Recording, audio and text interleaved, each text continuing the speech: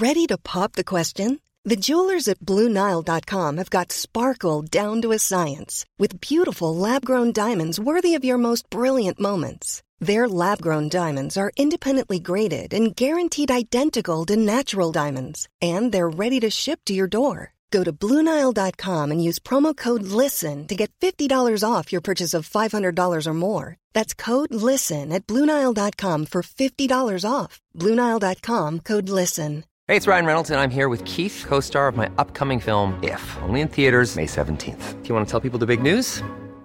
All right, I'll do it. Sign up now and you'll get unlimited for $15 a month and 6 months of Paramount Plus Essential Plan on us. MintMobile.com/switch. Upfront payment of $45 equivalent to $15 per month. Unlimited over 40 gigabytes per month. Face lower speeds. Videos at 480p. Active Mint customers by 531.24 get 6 months of Paramount Plus Essential Plan. Auto renews after 6 months. Offer ends May 31st, 2024. Separate Paramount Plus registration required. Terms and conditions apply if rated PG.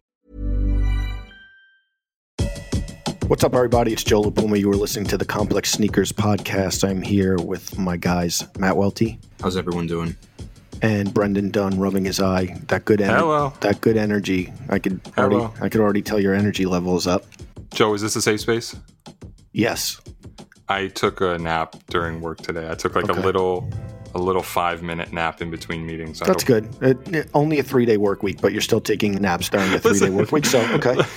That's I feel good. like I earned this 3-day work week. It's my birthday at the end of the week. Wow. I guess the day that this comes out, I will be hopefully secluded in the woods somewhere celebrating with my loved ones. Okay. And is it going to be a joint July 4th birthday celebration? Is it only going to be about your birthday? What are we looking at?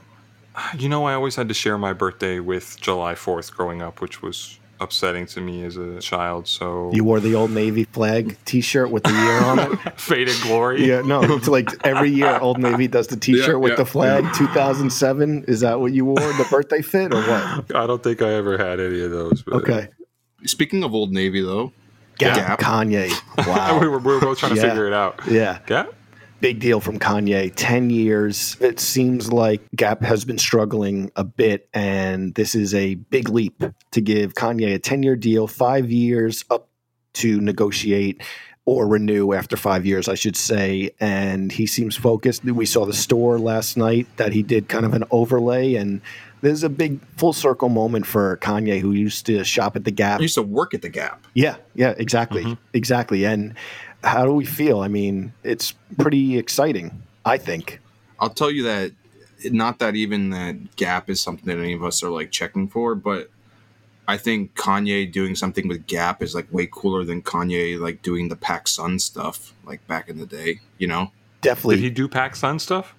Yeah, all the Yeezus merch. was Merch, like the merch. Yeah. And they had like Ben Trill at PacSun at the same time. It was right. Like, you know what I'm like really excited about? Flips on the Gap logo. I remember earlier on Complex, I would wear Gap hoodies. Literally, it was like a gray hoodie with like red GAP block lettering. And I remember like being maybe 2 years into my career, and I remember like someone saying like, "Oh, who collabed on that?" And it was like, no collab. This is the inline one, This baby. is just the inline. So there's something to say, like Kanye flipping basics for Gap. You know, I'm looking forward to it. I think it could be cool. iconic brands as a whole, like if you get a chance to collaborate with them, I think that you can bring a lot out of it. Even though the brand may not be cool, I feel like there's like endless amount of things that you can do. And I think that the one thing that we've all kind of, agreed on with Kanye is that his problem with clothing has always been having the distribution channels and not having the way to like the manufacturing and all that sort of stuff. So it's like if he can work with a semi-fast fashion retailer, I think that he's actually going to be able to achieve a lot of his goals through it. It was reported that the Gap stock added $700 million in market cap after the announcement on Friday, and they're forecasting it will bring in $1 billion in revenue in time. Doesn't specify exactly how much, but this is from a Forbes article. I'm just mad Complex financial advisor Rick Jackson didn't have me get in on the Gap The a couple foresight, months back. The GOAT, Rich Jackson. Didn't you meet with him last week? We spoke last week about permanent life insurance, which sounds a bit like a scam, but I'm going to hear him out. And no mention of the Gap. Wow, he didn't tip you off. I'm upset. It sounds like Gap is going to do maybe for Kanye's apparel what Adidas did for his shoes, and I think that makes sense from a relationship standpoint. Yeah. I'm a little disappointed because it looked to me like Kanye was trying to build this infrastructure himself to where he didn't need a partner to do this and to where everything was through his own company. I don't understand really the level to which that is impossible to do, so I'm not holding it against him, but I still thought that maybe that was his ultimate goal. This could yield that, though, eventually. He's like stacking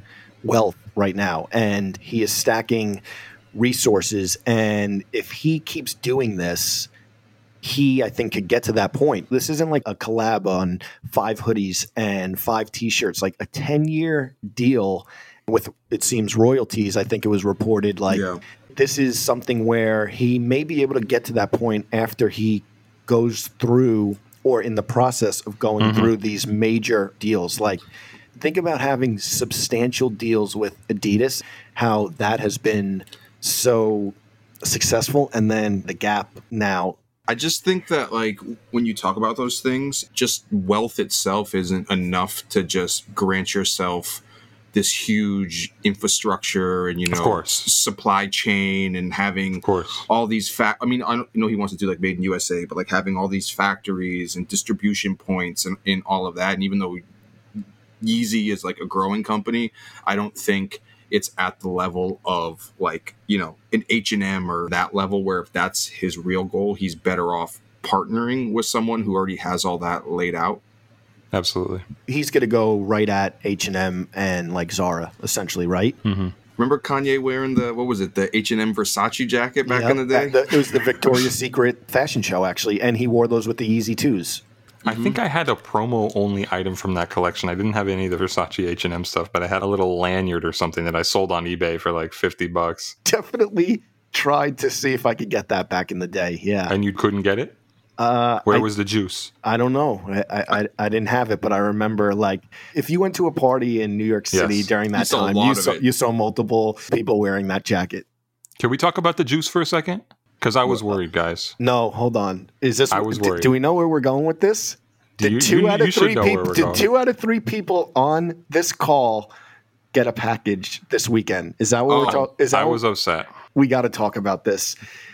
Hashtag the list, as Joe said. I said the list. Hold on, though. Saturday, UPS guy pulls up. I'm also waiting on another package from Benjamin Kicks. But Saturday, UPS comes, and a box shows up. Open the box. It's Kith, that familiar box that I've been used to throughout the years. And I open it up. It's the Air Force Ones. Of course. The white and reds. The white and red Tokyos to commemorate the store opening in Tokyo that he announced today. For the Olympics. And we talked about on the podcast. If you haven't listened to it, go back a few episodes and listen to that. And then Matt Welty hits the group chat, and he shows a picture of them, and Matt Welty is on the list. And then, hold on, the guy who Ronnie was like, how'd you know that? How'd you know that? A stellar performance on the podcast. This guy, a Nardwuar-type performance from Brendan Dunn on the Ronnie Feig podcast did not yield him getting on the list. Listen, they have to be on their way. Not that I'm going to ask, but they have to be on the way. It's been stressful. I mean, he'll probably listen to this and hear it, right? Yeah. It's been stressful because he did text me and he was like, graciously, he'd asked for Welty's size, for my size, for a mailing address, and I said, really appreciate it. Okay. I actually felt guilty because Ronnie was asking the day after his birthday, and it's a very nice gesture, something I appreciate. They're coming. I've been a fan of his work for a long time. I'm happy to say that in a public forum. Appreciate him reaching out, et cetera, et cetera. But these last 48 hours, dude. Welty had the sneakers. Joe had this. Every male person that walked by, I was running outside and I was looking up at the stoop trying to see if they dropped it on a different. No joke. This is how petty I am. I almost went next door to see if maybe they got dropped at the neighbor. And everybody on IG was posting. They got the pairs. Listen, let me tell you something. This is a true story. 10 minutes before this call, we're in another meeting. We're on Zoom. Mm-hmm. I hear somebody drop a box downstairs outside my door. I ran downstairs. Fresh Direct? The UPS guy had flung open my gate and knocked some door over, but on the ground there was the package from Kith. You got him. I have joined the club. Thank you, Ronnie. Wow. The Air Force Ones have been secured. They're right behind me here. Just in the nick of time. Wait. He buried the lead. He buried the lead. You made this big whole to do. That is good. About but nothing. that's why he is who he is, because we got the story out. That's good storytelling done. To be honest, I think you should have held on to that nugget because you would have built up a little bit of more suspense for people to tune in next week to find out on the next episode of the Complex Sneaker Podcast did Brendan Dunn get his Air Force Ones. So if you want to cut that out in post, we can lead up to it. No, I like it because I want to make sure Ronnie knows I appreciate it. Yes, and that I got him, and that I'm just thankful. Now I'm influential on the level of you two guys. Look at the list, and neither of you guys better resell them because I'm watching. Remember, he told us on the podcast that he has ways of knowing if people resell the sneakers. I'm not going I've literally been asked by one person 4 different times already to sell them the shoes, and I've said no every single time. Good. Welty, I'm proud of you because don't. What else we got? Full size run, Brendan Schaub, good guy. That was fun. We have Nate Robinson on this week, too. I know that he canceled that first, but how did it go Saturday? You didn't tell me. Nate Robinson was a good time. It was a little bit of work to make it happen, but he showed up. We had to shoot on a Saturday, working on the weekends as usual. We got a closet coming out with a friend of the show. And you will have out at this time something that Brendan Dunn called delightfully surprising. Pat Perez. Yes, Pat Perez. We're going Treat back. of an episode. Never heard of the guy before. No offense. No shots, but I enjoyed it. Good collection, good guy, good personality, crazy Jordan collection. So I just want a haircut. I think I'm going to have my brother cut it tonight. I'm going to, I think, my mom's salon. Okay. Yeah, we'll see. What other amenities are you going to get done at the salon, Joe? I don't know. We'll see.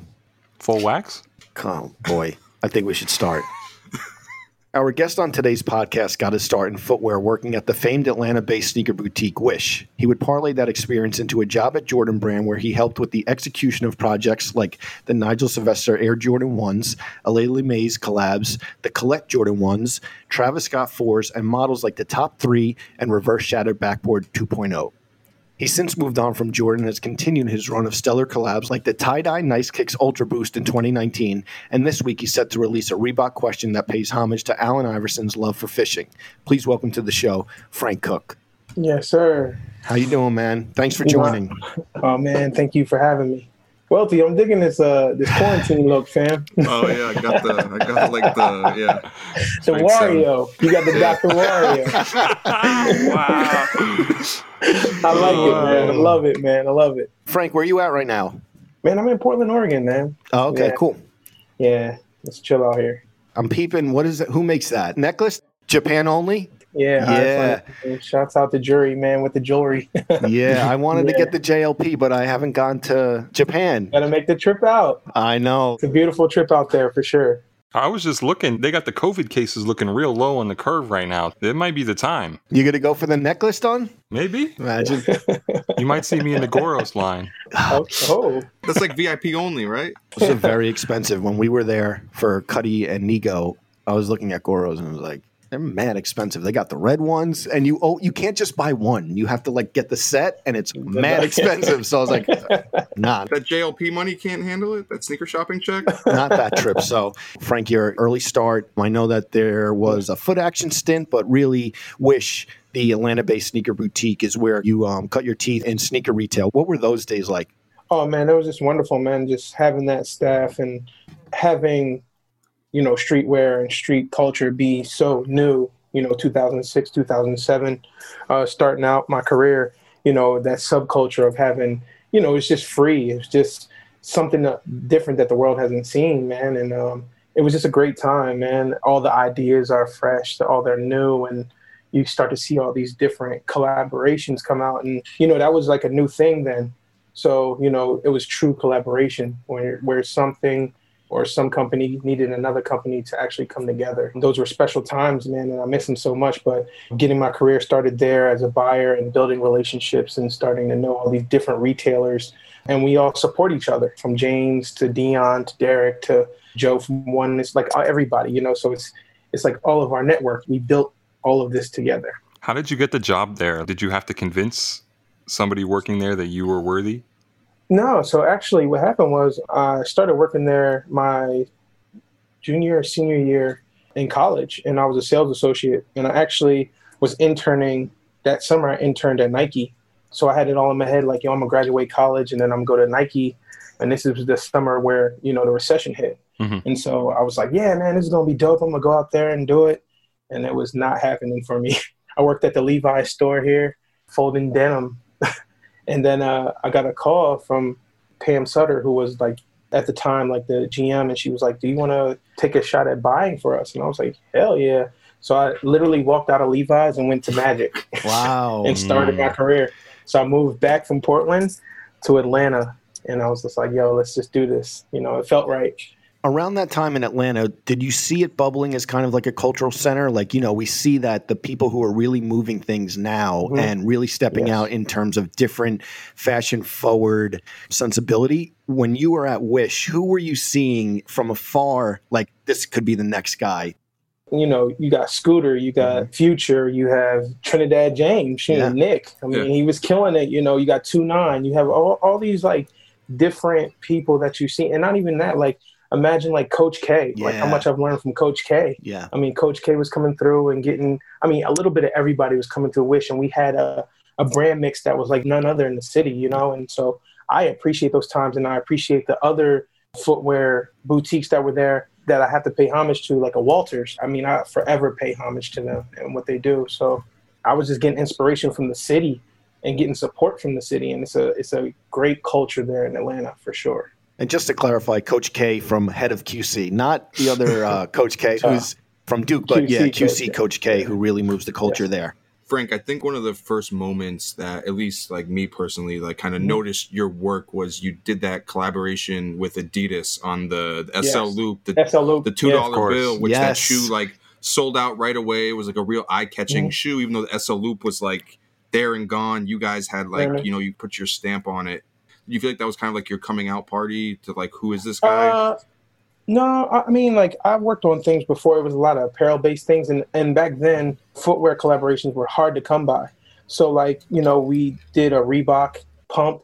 We did that American Fun Pack with the red Solo Cup kind of thing, beer pong kind of vibe. But then, Jimmy Manley came to me with that shoe. Shouts out to Jimmy, man. He's the man. Sorry, who is he? Oh, Jimmy Manley. He's at Nike right now. He was working at Adidas at the time. But he came to me with the SL Loop, and it was, it wasn't out yet. And so it was just like, we want to do something for 4th of July. And so I was just like, man, I mean, I didn't want to do the classic, stars and stripes, red, white, and blue. What could we do different? So I knew, Independence Day, I'm from Philly. So I always knew about like, that whole vibe. And so I was like, man, so I started looking into it. And it was crazy because the $2 bill is only printed in Atlanta at the Mint. So that's the only place it's printed. So looking at the back of the $2 bill and having that whole vibe, and I just thought it was like a cool thing. So it all came together, and shouts out to Josh Hurd, who worked on all the materials and got it right. Josh.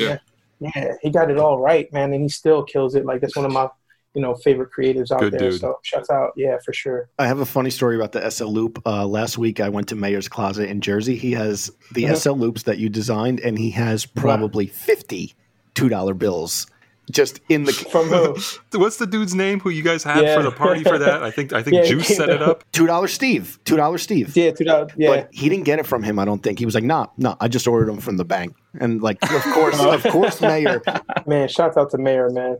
Mayor Clark, like all the OGs, man. Like again, like I'm so thankful to be able, when somebody like that appreciates your work, it really hits home. It's still really magical to me. You know what I'm saying? Like, a lot of times, I think we see a lot of projects come out, but it still hits me to like know that, my friends appreciate the projects that we all put out. Definitely. And I appreciate my friends for what they do too. Frank, do you feel like to some extent you've been doing this your whole life? Like, I know we mentioned earlier you were working in foot action at 14. To what extent did you grow up in sneakers? I always thought it was a way to express myself and for people to express themselves. If you see somebody in shoes, it's a universal language where you're just like, man, like that person knows what's up, whether it's, through sports, whether it's through music, whether it's through culture. For me, I just always like love to be different, and I think shoes provide that. And so, working at Foot Action at 14 was a blessing, man. But it's funny to see how like now people look at mall stores like they're not like boutiques, but back then that was definitely the boutique. You know what I'm saying? So it it was like, yo, it's dope to work here. Like, it's like a badge of honor for us. Like 3 of the people on this podcast came from retail. It's weird because you get the sensibilities from a boutique. I remember like when I got transferred to Kings Plaza, it was a smaller Finish Line. And I was like, this is kind of like a boutique, even though it's not. But like sometimes you feel like you take the things you learn there and apply them to obviously the more like top tier sneaker stores. Yeah, for sure. And then you were getting like free and one mixtapes and shit like that. Like that was dope to me. I was just like, man, or like they're like, I remember in my room, I had this big ass like Allen Iverson poster that was like POP from them. And they were like, oh, we're about to throw this shit out. And I was like, what? Yep. That's AI. So I had like this massive AI poster and it was straight from like, the front display. Yeah. And I was like, man, this is dope. So yeah, that was the first introduction to like really, truly just being in the sneaker industry. And Frank, and from there, so after Wish, you ended up going to Jordan Brand. After that, you were working on all like NRG projects. So how did that like happen for you? Man, so, actually I went in as an ETW, which is like part-time, contracted. Shout out to all the people grinding the ETW life at Nike. Those people work hard. You've been there for a couple years. Yeah. You don't have a black badge yet. They won't even let you into the employee store without permission. Listen, all the ETW people, get your benefits, work toward that badge. But if they're not giving it to you, you might have to bounce. If they're not okay, relax. A lot of them go on to a lot of great things. I know, but I'm just saying, don't get stuck in that ETW. And this is no disrespect to anybody. No, it's a grind for sure. But it's it's how you navigate, right? And so doing that for 2 years and having some of the biggest projects that I've ever worked on, being in that time, I'm still thankful. Just because again, the culture was able to embrace the way I thought through projects. So for me, ETW was a great grind. Even though you weren't getting a bonus, but it was dope. It was dope. I don't want to get too jargon here, but can you briefly explain what the ETW thing is, just since I made a big deal about it? It's not. Well, basically, you're working for Nike as a contractor, and it's just pretty much a part-time gig with full-time responsibilities. Exactly. Right. And so, after a fair amount of time, either they want to keep you or they don't.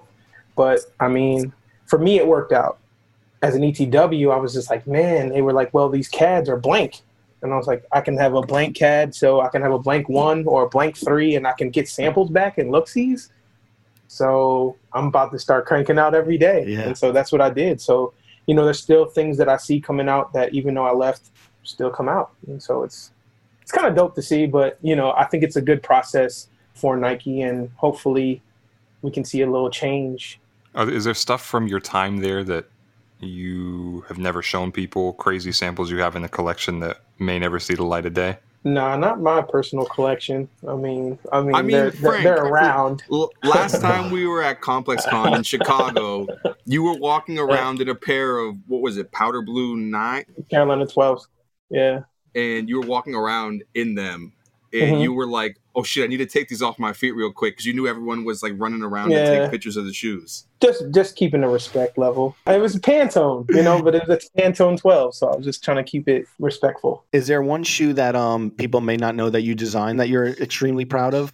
Honestly, guys, one that really hits me home is like, I love making all the Make-A-Wish, like working on Make-A-Wish, or for Wings, like all of those ones where kids are able to put their thoughts on shoes and live forever. Like, the Wings 5s are the artwork from the kids from Little Black Pearl, who usually put them on T-shirts, but they actually got a chance to put them on 5s. And so those are the kind of projects that I like to see manifest and kind of come out. And because kids can have them forever. Malad, shout out to Malad, he was a cancer patient who had persevered, and he has his Jordan 1s with the sword on them.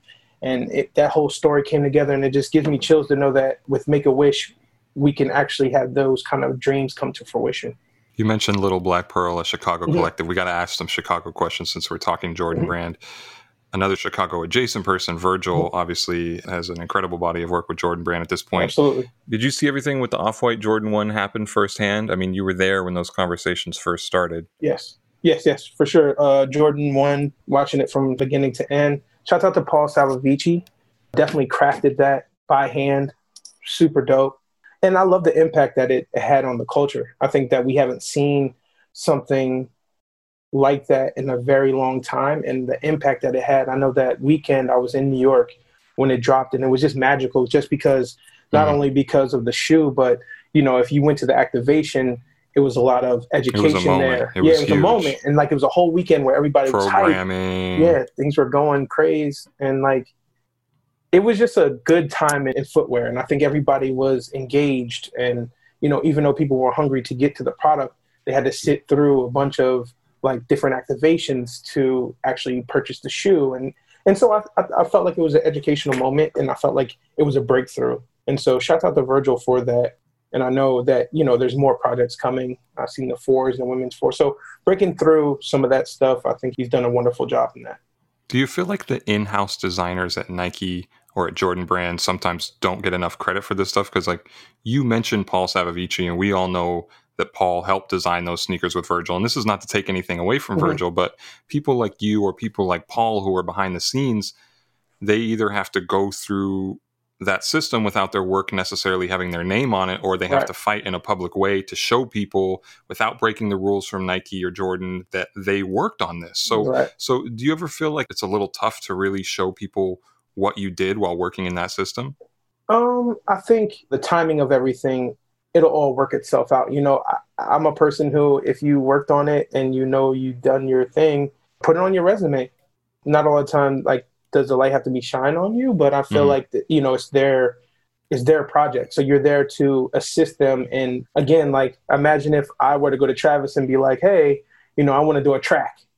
You know, I'm not going to have the words. I'm not going to have the beat. I'm not going to have all that, but he'll have it for me. And so that's the same thing. I feel like we're in the studio, you know, the speakers are blaring, and hey, man, we're working together. And so, you know, Paul getting his credit, as he should, you know, because he sat there and crafted it. I've seen him sitting there hours upon hours to get all the projects right, whether it's that, the Travis 1, all the things that we worked on, Levi's 4s, whatever. So, you know, like, and that was a special magic with the Energy team because it was organic. It was just like the, you know, 96 through 98 Bulls. Who are you on that team?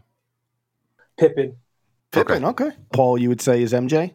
Gmo's MJ. Gmo. MJ. No IG Gmo? What is it? No Graham G. No Graham. Hiring for your small business? If you're not looking for professionals on LinkedIn, you're looking in the wrong place. That's like looking for your car keys in a fish tank. LinkedIn helps you hire professionals you can't find anywhere else, even those who aren't actively searching for a new job but might be open to the perfect role. In a given month, over 70% of LinkedIn users don't even visit other leading job sites. So start looking in the right place. With LinkedIn, you can hire professionals like a professional. Post your free job on linkedin.com/people today. Hey, Dave. Yeah, Randy. Since we founded Bombas, we've always said our socks, underwear, and T-shirts are super soft. Any new ideas? Maybe sublimely soft. Or disgustingly cozy. Wait, what? I got it. Bombas. Absurdly comfortable essentials for yourself and for those facing homelessness. Because one purchased equals one donated. Wow, did we just write an ad? Yes. Bombas. Big comfort for everyone. Go to bombas.com/ACAST and use code ACAST for 20% off your first purchase. Hey, it's Ryan Reynolds, and I'm here with Keith, co-star of my upcoming film, If, only in theaters May 17th. Do you want to tell people the big news? All right, I'll do it. Sign up now and you'll get unlimited for $15 a month and 6 months of Paramount Plus Essential Plan on us. MintMobile.com/switch. Upfront payment of $45 equivalent to $15 per month. Unlimited over 40 gigabytes per month. Face lower speeds. Videos at 480p. Active Mint customers by 531.24 get 6 months of Paramount Plus Essential Plan. Auto renews after 6 months. Offer ends May 31st, 2024. Separate Paramount Plus registration required. Terms and conditions apply if rated PG.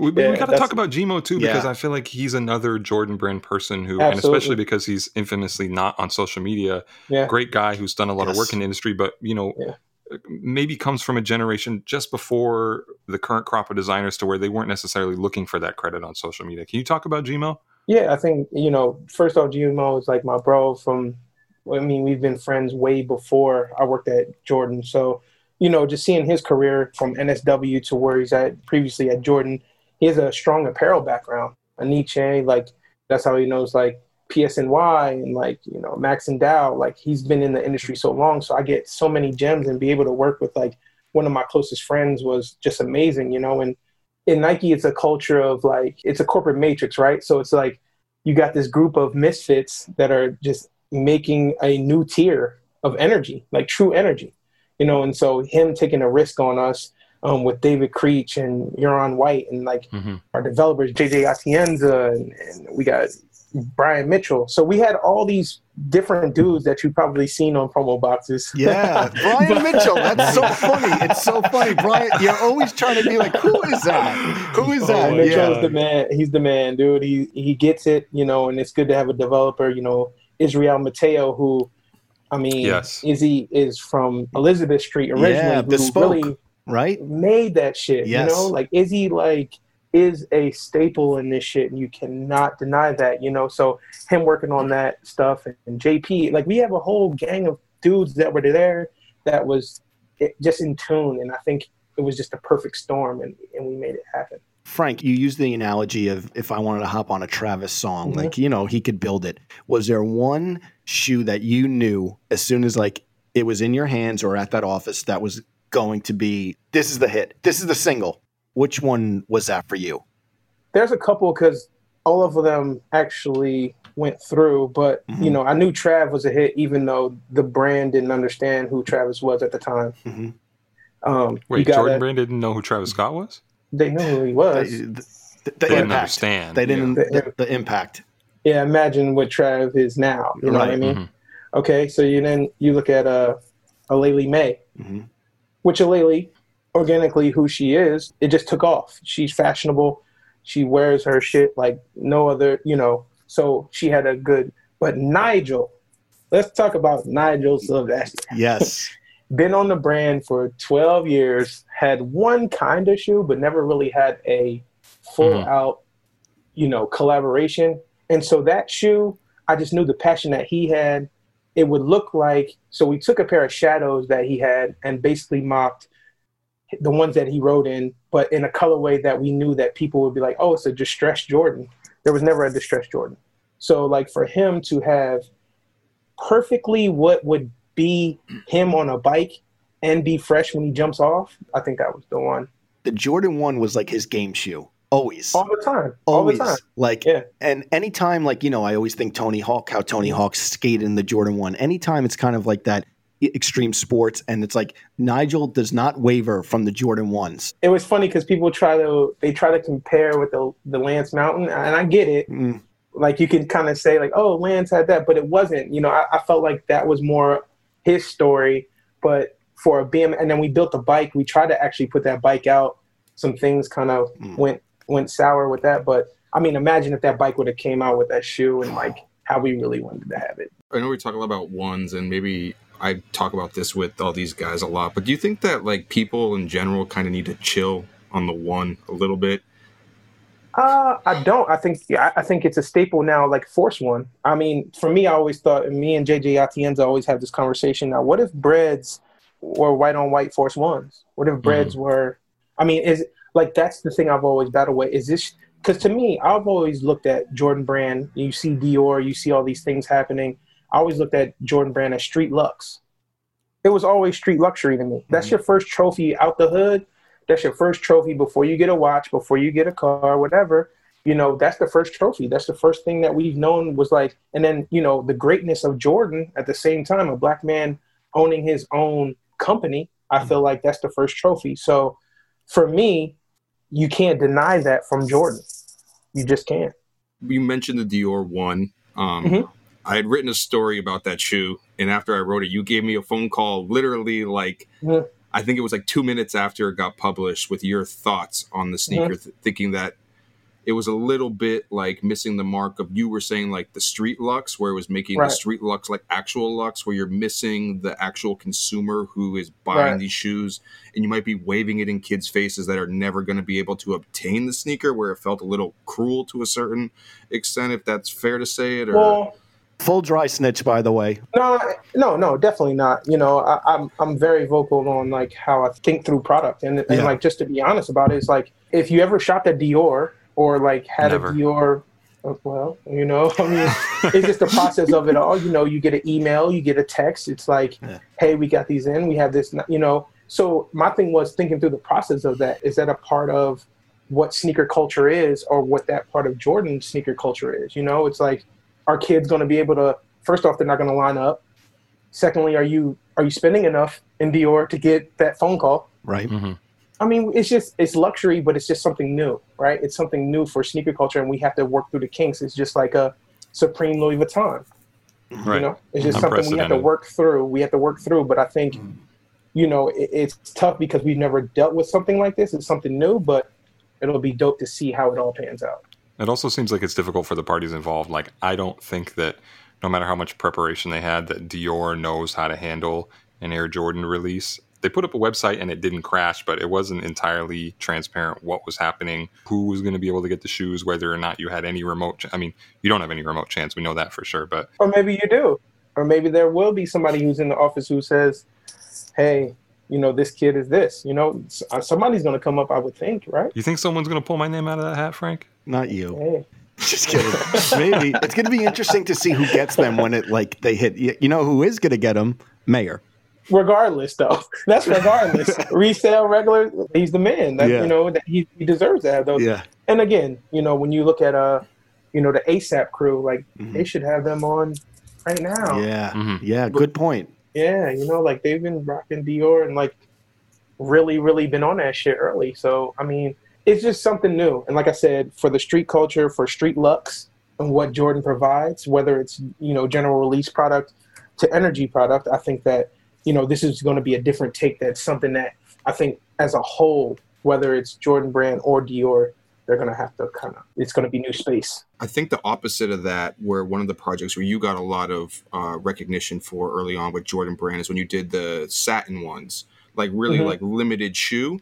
But your purpose on the release was you had them at Walters in Atlanta, and I believe it was Active Athlete in Houston. So you wanted to give the shoe a super limited shoe, but you only wanted to give it to the community. And so I say this all the time. So like coming off the Bread release, the Bread release was in New York, 10/18, which was the date that Jordan signed, his contract. And so I wanted to make that kind of like, we were thinking through how do we make a Jordan kind of Air Max day, right? And so the cool thing about the Bread release was in being in New York. You mean the satin? You mean the satin bread release? Yeah, satin bread release. Yeah, it's being in New York, being in the middle of Soho at 10/18, and there's no one in line. This came out of nowhere. This project was A1. A1. It was a Tuesday, and I felt like we duped New York. That is the hardest thing you could possibly do with the word not getting out. 10/18, and then 10:18 a.m. to 12:30. When 12:30 comes around, it's 4 lines wrapped around. I've seen emails of people saying they're off work. You can go do whatever, and then kids are selling them for $2,500 on the block. Like, that was the craziest shit I've ever seen. I think it's one of the best releases in sneakers. I mean, Jeff, I'll give him that. It's the pigeon. But, for everybody to be able to eat and not know that this and apparel was going to happen in this pop-up, it was just amazing. But so piggybacking off of that into the Royal, the same day that the Royals dropped, I wanted to put it into communities that were underappreciated. They were not appreciated at all. Like, they were underserved. And I feel like that happens a lot of times. A lot of the tier 0 product or the neighborhood product, it doesn't go where, the black dollar is. I'm just going to be honest about it. It's like, you don't think these communities don't want to wear Sakai's? Right. Or they want to wear like just specialty product, whether they're specialty Yeezys. Why isn't it in these community doors? The Walters look was really, really impactful. The Royal Satin, I mean, just like I'm sure for you to come up in Atlanta through footwear and to do it there must have been really special.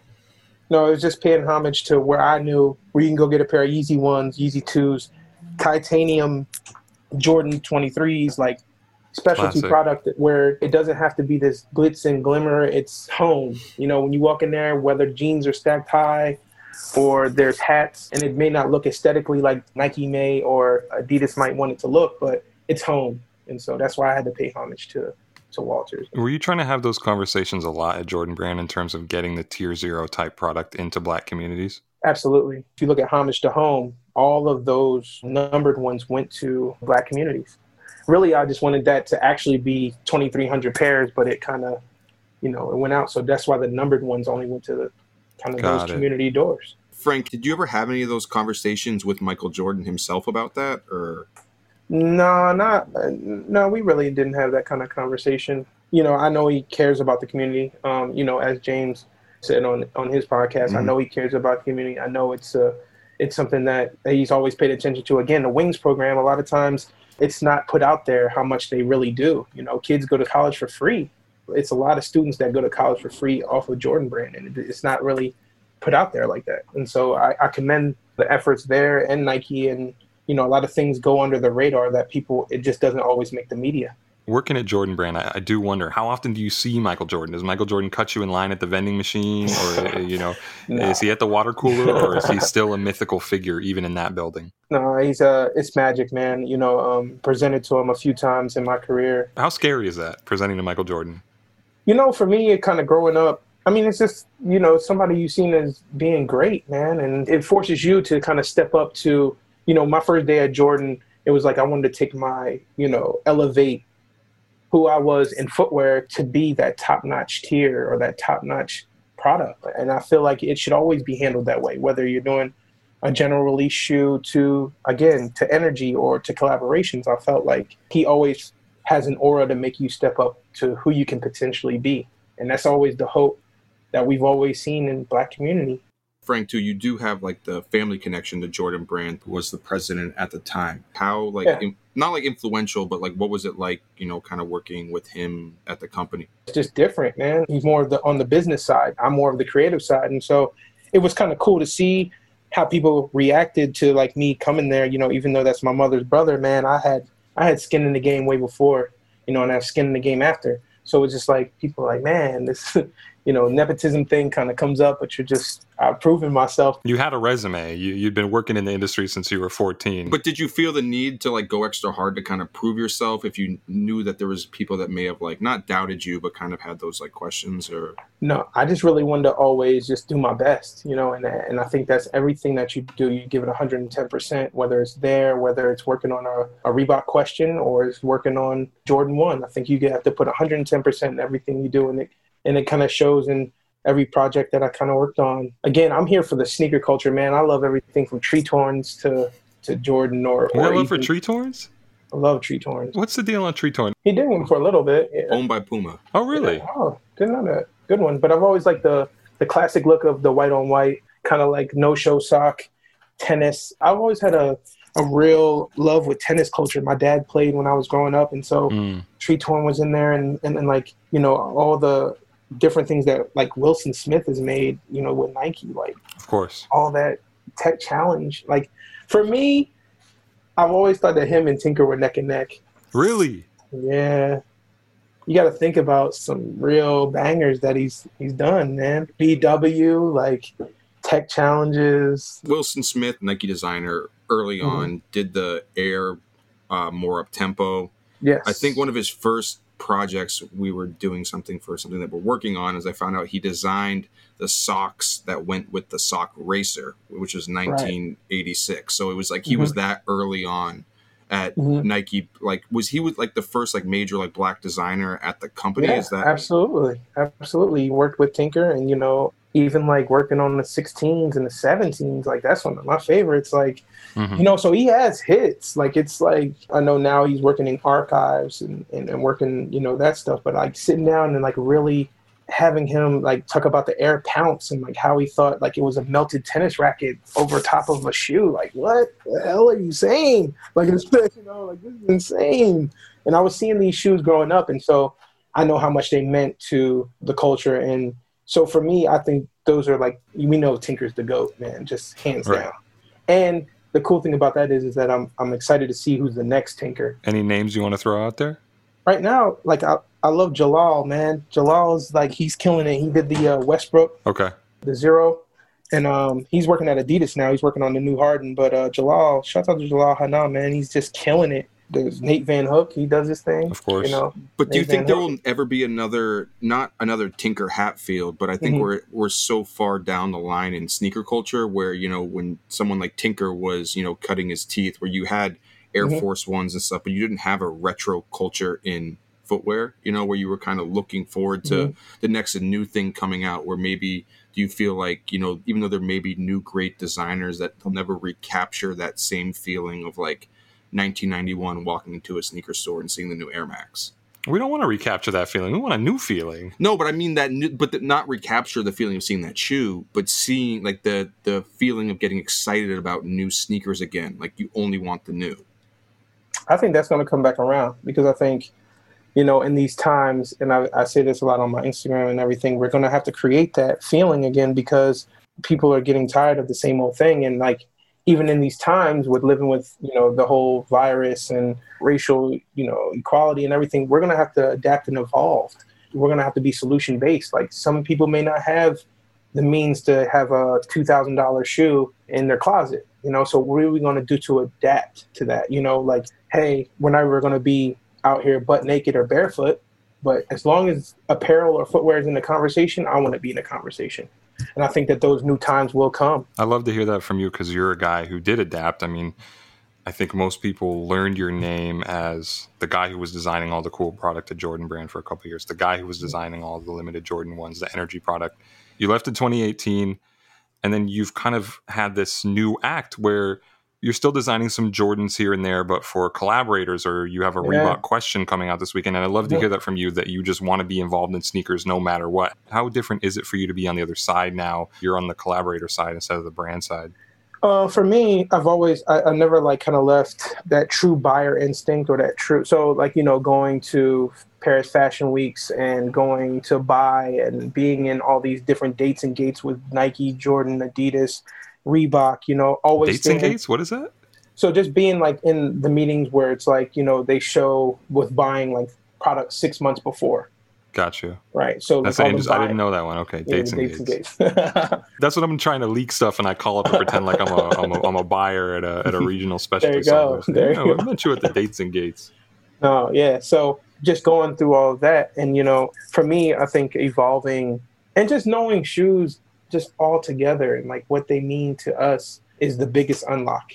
We'll get to the question, but you left in 2018 Jordan Brand, and then 2019 the Ultra Boost tie-dye, the Nice Kicks Ultra Boost, and you said that you are big tennis style, but tie-dye, very, very loud design, actually cracked the top 10 at the Herald Complex Con top 10 of the year discussion, but a tie-dye shoe. I got a little hate. I was there. That's all right. Listen, I'm up there. We had an argument about it. I kind of vouched for the shoe to get on the list, and then the whole argument was that the Travis 6 didn't make the list. Yeah, but people on that panel co-signed that. I think Sean Weatherspoon co-signed that, Clark. Tie-dye, obviously you're super secure in your design, but tie-dye is a leap on a sneaker. Were you ever worried, or did anyone push back, or what was like behind the design in that? I think for me, you got to give Matt Halfhill and Ronnie and all that, like, you got to give them their props on. I know sneakers, right? So it's just like I want to pay them their homage of knowing that let's continue what they started, right? So Nice Kicks with Matt Halfhill, he had that one already, that tie-dye. So it was just like, hey, the NMD. Yeah, so let's just and working through with that team. Shouts out to the Nice Kicks teams, Joe, all those dudes. Like, it's like, how do you take something and keep it classic? In my career, I don't think I've reinvented the wheel. I just think that I've done the right things that make sense, right? So I want to continue what Matt had going and just make it form-fitting for this time. And so tie-dye was the right thing at the right time for me. And then tying it into Woodstock and having that anniversary. And imagine, if Jay-Z and all that would have went through and Woodstock, it would have been a movie.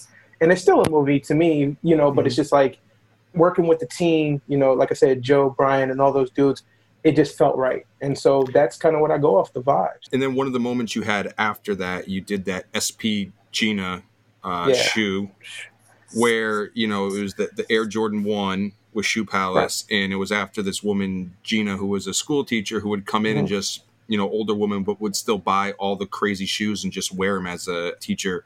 And to connect with our students. Yeah. And I think the cool part about it was, we already spoke about it on the website, but you made kids take a test to buy the shoes. Scantron.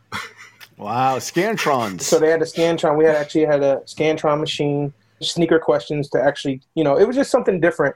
And I think celebrating, that's a true influencer, celebrating a teacher. These are the true heroes that we see in our community. And so to have that kind of different narrative, which sneakers never really see. It's not the, the fashion person or the rapper or the entertainer or the athlete. It's something different.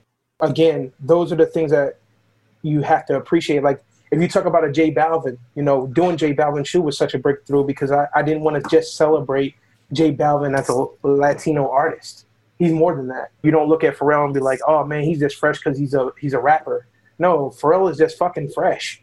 Frank's been so busy, man. It's easy to forget about all the shoes Frank worked on in the past 2 years. You got a lot, bro. Yeah. So I'm just I can't wait to see that because, the Latino community definitely supports Jordan heavy, whether it's retro or non-retro product. We know that. But to see a Latin artist and what that impact is going to do for that community, I'm super stoked to see it. What's up with that Balvin Jordan one? What's the status on that? I hear it's retailing soon. So shout out to J Balvin, man, and all he's doing. Beautiful. Yeah. I want to talk about your Reebok work too. Yeah. Yes. We spoke about, there's a couple projects. There's the Shoe Palace, the Frog one. Yeah, Dark But then Frog. Also the Kobe colored Reebok questions. Man. Can we talk about that? Yeah, for sure. I'm always going, I'm going to talk So about this is a pair based on a PE he had back in the day that, and you and I talked about this a few months ago, that Reebok was planning to release for All-Star Weekend in Chicago this year. And the plan was well underway before Kobe tragically passed. Absolutely. And then the shoe was pulled basically because it just, the moment didn't feel right. Is that correct? Yeah, that was on Reebok. I mean, it's a decision that, it's a corporate decision that I think that they had to make. And, I'm not upset at it at all. But I think giving somebody flowers before they pass is what we were kind of aiming for, And imagine if Kobe was sitting courtside at that time, would it have been, as much? I just knew the feeling felt right. I felt like celebrating Mamba and celebrating who he was and celebrating this moment was just the perfect time. And I don't know why I felt that and why the team felt that, but we pushed it. But, that tragically happened. And out of respect of his family and respect of, the Reebok family, I think it was possibly the right decision. To cancel the shoe. Yeah. I mean, or postpone, or I'm not sure what they're going to do, but I feel like, at that time, so crazy because after that, then COVID hits. It's just like, just respect the family, respect the time. It's a moment bigger than shoes. So, I rode with it, but definitely I wanted to put it out there that we wanted to give him his flowers. Like I was hoping that he'd see it. And there's pictures of Iverson holding it, at Complex Con. So, From September 2019 or something. So like we were super stoked on it. It was always in the mix. You said that working retail foot action, you would take the Allen Iverson POP cardboard and keep it in your room. Now it gets to this week. And what's that like for this new shoe that you have that you just designed that's set to release? We got on a Zoom call and it's out on YouTube, but just to have that conversation, to be able to talk to Allen Iverson, having such a candid and organic conversation about, one of his loves of fishing, which is off court. I've known about and I've, kind of researched. And originally we were going to do a What The. So I was going to celebrate some of the homies projects, but I don't think that the materials and everything could kind of come alive how we wanted to. And so this was like kind of plan B, but it was the right thing. Again, I mean, just being able to tell the stories from Bubba Chuck to make a whole tackle box. Yeah, the tackle box, man. Yeah. So, and this is another Nice Kicks collaboration. And just being able to tell that story, it's just a good way to escape, man, and just to hear like his take on it and how he started and how he just loves to eat fish. You know what I mean? So it was just like, it was dope to hear, man. And you did not hesitate at all to reach out for my address and say you wanted to send me a pair. Wow. So he was last to get the Kith Air Force Ones, but it looks like we're last to get the he's the a box questions. Boy. He's a box boy, yeah, that's man. true. That's true. He's grinding, that's true. man. I think that shout out to Leo, man. Get my man on. What's up, Leo? Frank, push that through to him. Fat Joe hasn't been able to push it through. Mayor we don't need to bring this whole thing. Okay. This isn't about me. This is about Frank. Okay. Frank, one of the last things I want to ask you, you do all these, projects, some people know you've done some of these shoes, some you haven't, sometimes we've had conversations behind the scenes where you get so excited about these things that you want to like share with people. Like, what's the feeling you get when you like design these shoes? You just want to like tell the world, like, because I know you're so much in the sneakers that yourself that like you just kind of want to get those ideas out there. I think for me, coming from where I come from, the Philadelphia area, small wonder of Delaware, like I want kids to know that no matter how you look or what you're into or what your creative like vibe is, that it's possible. And so I always want to be vocal about it because I come from a community where creative kind of positions aren't celebrated. They're not in the community. I don't know a handful of people who would say, I want to grow up and be a creative director from where I'm from. And so I just want to just put these projects out here because it's like, it's the shiny object, right? But there's something behind it. And behind it is that we can all just be who we want to be. You're capable of being in this position, of being in these boardrooms, no matter what your walk of life is, whether you come from a Black community or, Asian community or, these different places. This is a walk of life. Yeah, that's kind of my deal behind it. I've always loved where we were, when this was a hobby, and my mom used to be like, yo, what the hell are you doing buying all these shoes, to now asking for a size.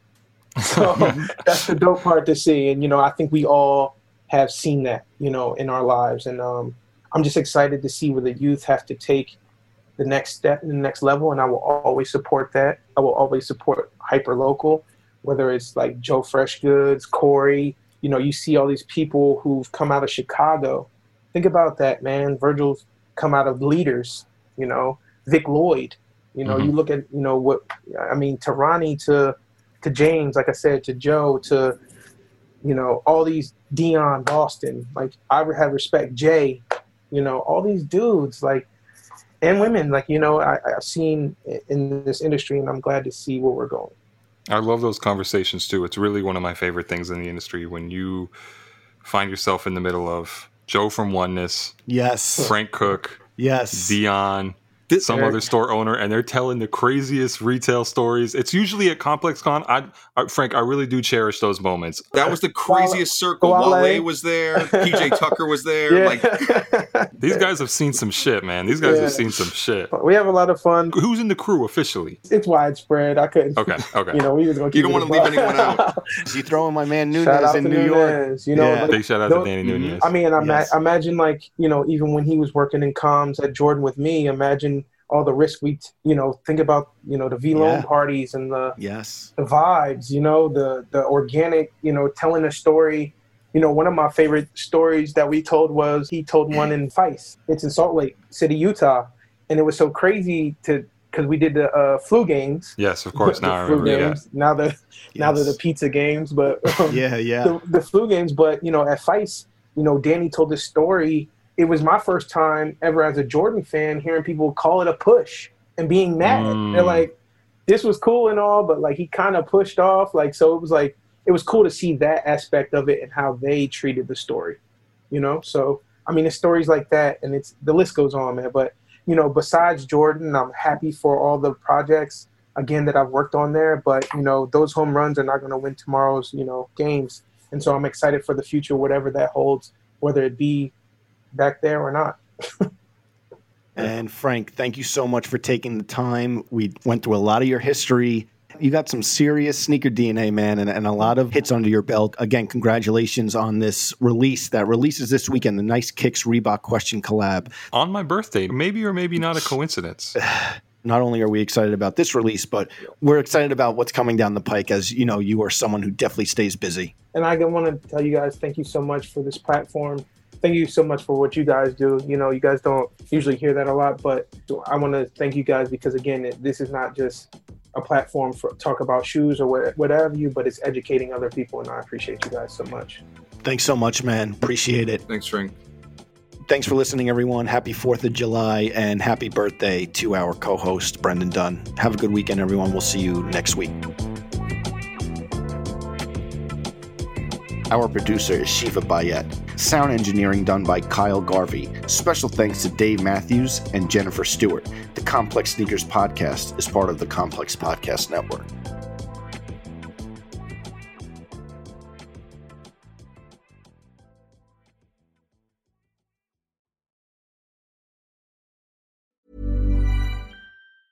Planning for your next trip? Elevate your travel style with Quince. Quince has all the jet-setting essentials you'll want for your next getaway, like European linen, premium luggage options, buttery soft Italian leather bags, and so much more. And is all priced at 50 to 80% less than similar brands. Plus, Quince only works with factories that use safe and ethical manufacturing practices.